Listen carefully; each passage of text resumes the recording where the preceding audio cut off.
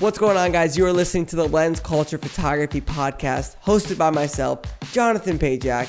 And I just want to let you guys know the purpose of this podcast is to help all of you guys, photographers, videographers in this awesome industry, grow your business. That is the main purpose here.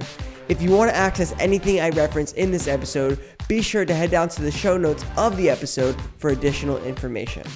Enough talking, let's get right into it. What's going on, guys? We are back underneath the blanket today for episode 23 on the podcast.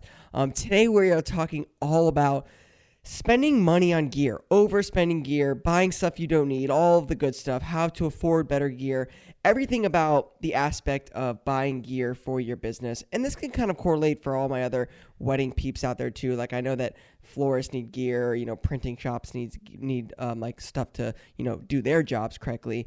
But basically I'm just want to go over why you should stop spending money on gear. And when I say that, I know it's like kind of like, well, what the heck, dude? You don't want me to grow? Trust me, I do. But let's hop into the episode and I can kind of go over some of the details and such. So first things first, purchasing gear is definitely an investment, and it's a need, and it is something that you are inevitably going to do to better your craft and, just get better and produce better work, especially when it comes to photography and videography. But I think the problem is that people are starting to, because of social media and the power of marketing and even sales directors and just like the aspect of like following trends, like people are starting to buy stuff they don't need. I know that I've always I forget what the website's called. It might be Camel, but I think that that's just for Amazon. But there's a website that you can actually track how often like a certain piece of gear is being purchased, like at least on Amazon. And I think that it's for other stuff too, like Best Buy as well. But I know that a videographer that I follow, his name is Matt Johnson, he loves using a clear crystal prism. And he made a YouTube video one day, and literally this YouTube video obviously he's got a lot of subscribers, got a bunch of views. And literally the next day, the purchase volume of that item on Amazon went up by like 30-something% because obviously, so many people were watching his videos. And I just sat back and I was thinking, I wonder how many people are actually going to use that product. Now, granted, we're talking about a $10 investment at this point, which is probably a huge portion of why people were purchasing it. But it's just I guess it's more so the principle. And, it kind of, all this topic goes beyond gear too, because we're living in a generation right now where there is literally a course for everything. Like, everybody's releasing a course nowadays about everything. And the marketing for these courses are just absolutely amazing. Like, they really make you believe hey, you're not going to be successful unless you buy this course. And it's funny sometimes, but also sometimes it's the course is actually very useful. But really the first thing I want to kind of address talk about in the aspect of gear is purchasing gear should be solely based on the aspect of, will this make you more money? Now, obviously, you could always ask yourself, will this produce my quality? Which, if the answer to that is yes, majority of the times, if it's introducing a higher quality of your craft, you're obviously going to be able to either charge more or get more for the work that you're producing. And a good example of this would be let's say, you're taking real estate pictures on a 24 millimeter lens, which isn't very wide angle, especially for real estate. And you're I really want this 12 millimeter lens. It'll be really, really wide, make the houses look bigger. I think my real estate photography will blow up after this, but it's $1,000. Okay, that is an investment I could say, I would say invest in. If you are already having existing real estate clients, but you're wanting to up the quality, that's an investment I could totally get behind. But if you're doing baby portraits and you're just trying to shove out reasons to why you should get this 12 millimeter lens, then you're just basically, telling yourself crap so that you can feel good about purchasing an expensive lens or a lens that you just don't have in your kit. So a lot of times I always say the first question you should ask yourself is, will this help me with my quality, and also will it help me therefore make more money in my business? That's the number one question you should ask yourself before purchasing any sort of gear. The second thing that I always try to ask myself is, is this something that I've watched reviews on, read reviews about, like considered, maybe even tested if I could, or is this strictly like an impulse buy? You know, the companies thrive off of these like flash deals on their pages where it's like, you get this for an hour, you have to buy it right now. And what that does is it puts this idea of doubt in your mind that you're basically never going to be able to purchase this for this price again. And you're like, oh crap, I gotta buy this right now then. It's like now or never, you know? And sometimes, yeah, if you miss the opportunity, then like a month later you need it, you're like, oh crap. But I think that understanding that you shouldn't be purchasing these items strictly off an impulse buy will help you a lot when it comes to investing money into your business. And also, honestly, this will help you with purchasing things that you've been eyeing. You know, I've noticed that the best pieces of gear that I've spent money on have always been stuff that like I've been eyeing for like, you know, almost like months at a time, a year even. And I think that for me, it always feels better too, to be honest. Like when you want something for a very long time and then you finally save up the money to get it and you have it and you realize how beautiful, like whatever the work you're doing comes out with it. And for me, this would be the A7R4 or A7R3. I was like, wow, you know, I don't really know if I need this 42 megapixel sensor. And then I got it and I was like, I only need this 42 megapixel sensor.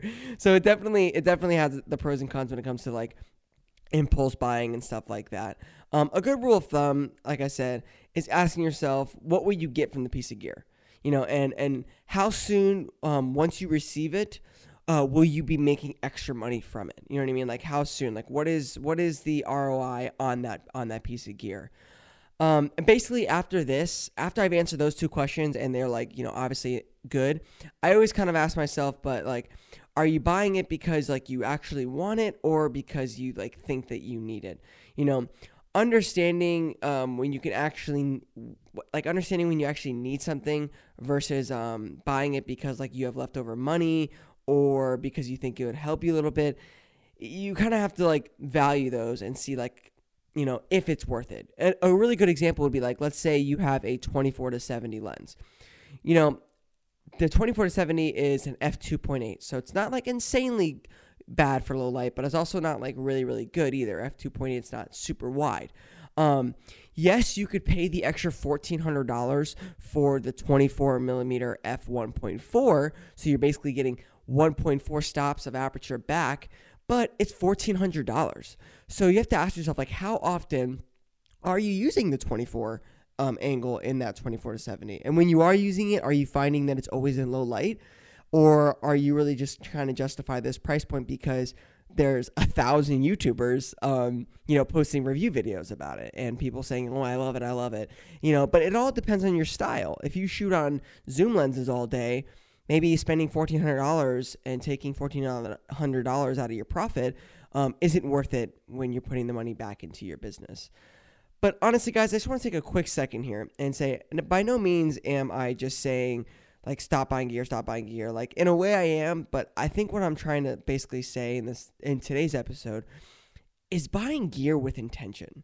You know, I think that starting off for sure. We are always constantly like, oh, once I get this, I'll be amazing. Or once I get that, I'll be amazing.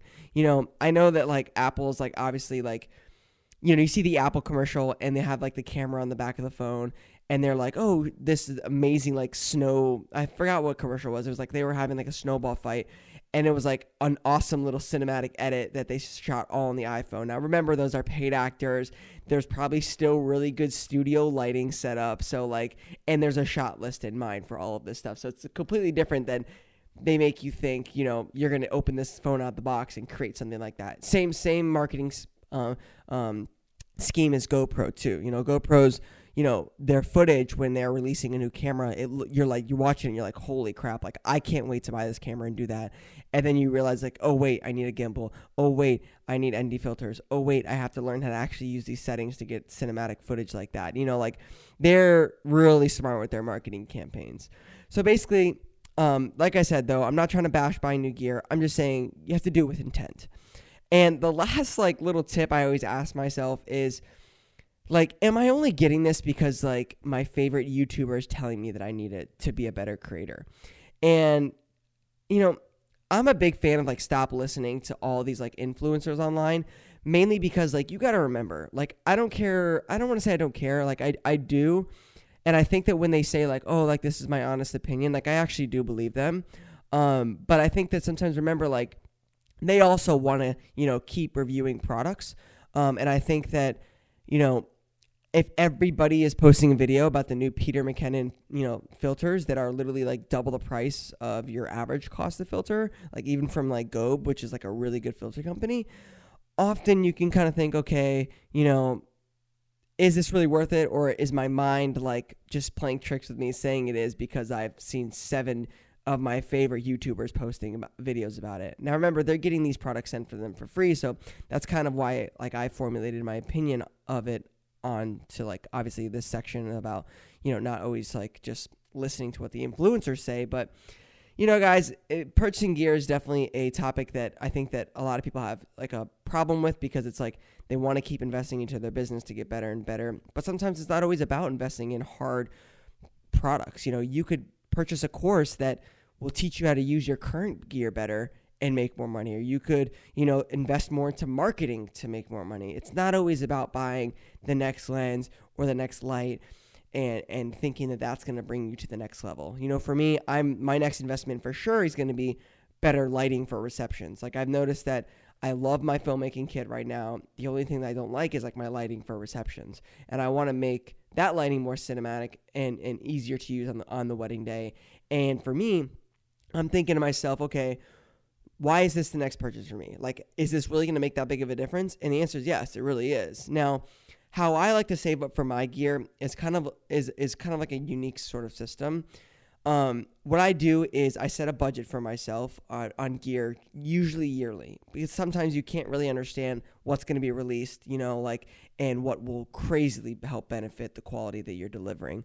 But what I'll do is, let's say, like, for example, I really want to get the Practilite for my wedding receptions, which is a very expensive spotlight for the dance floor that, is not nearly as annoying and obtrusive as like other lighting systems, and is a really good constant light that you can change the color temperature on.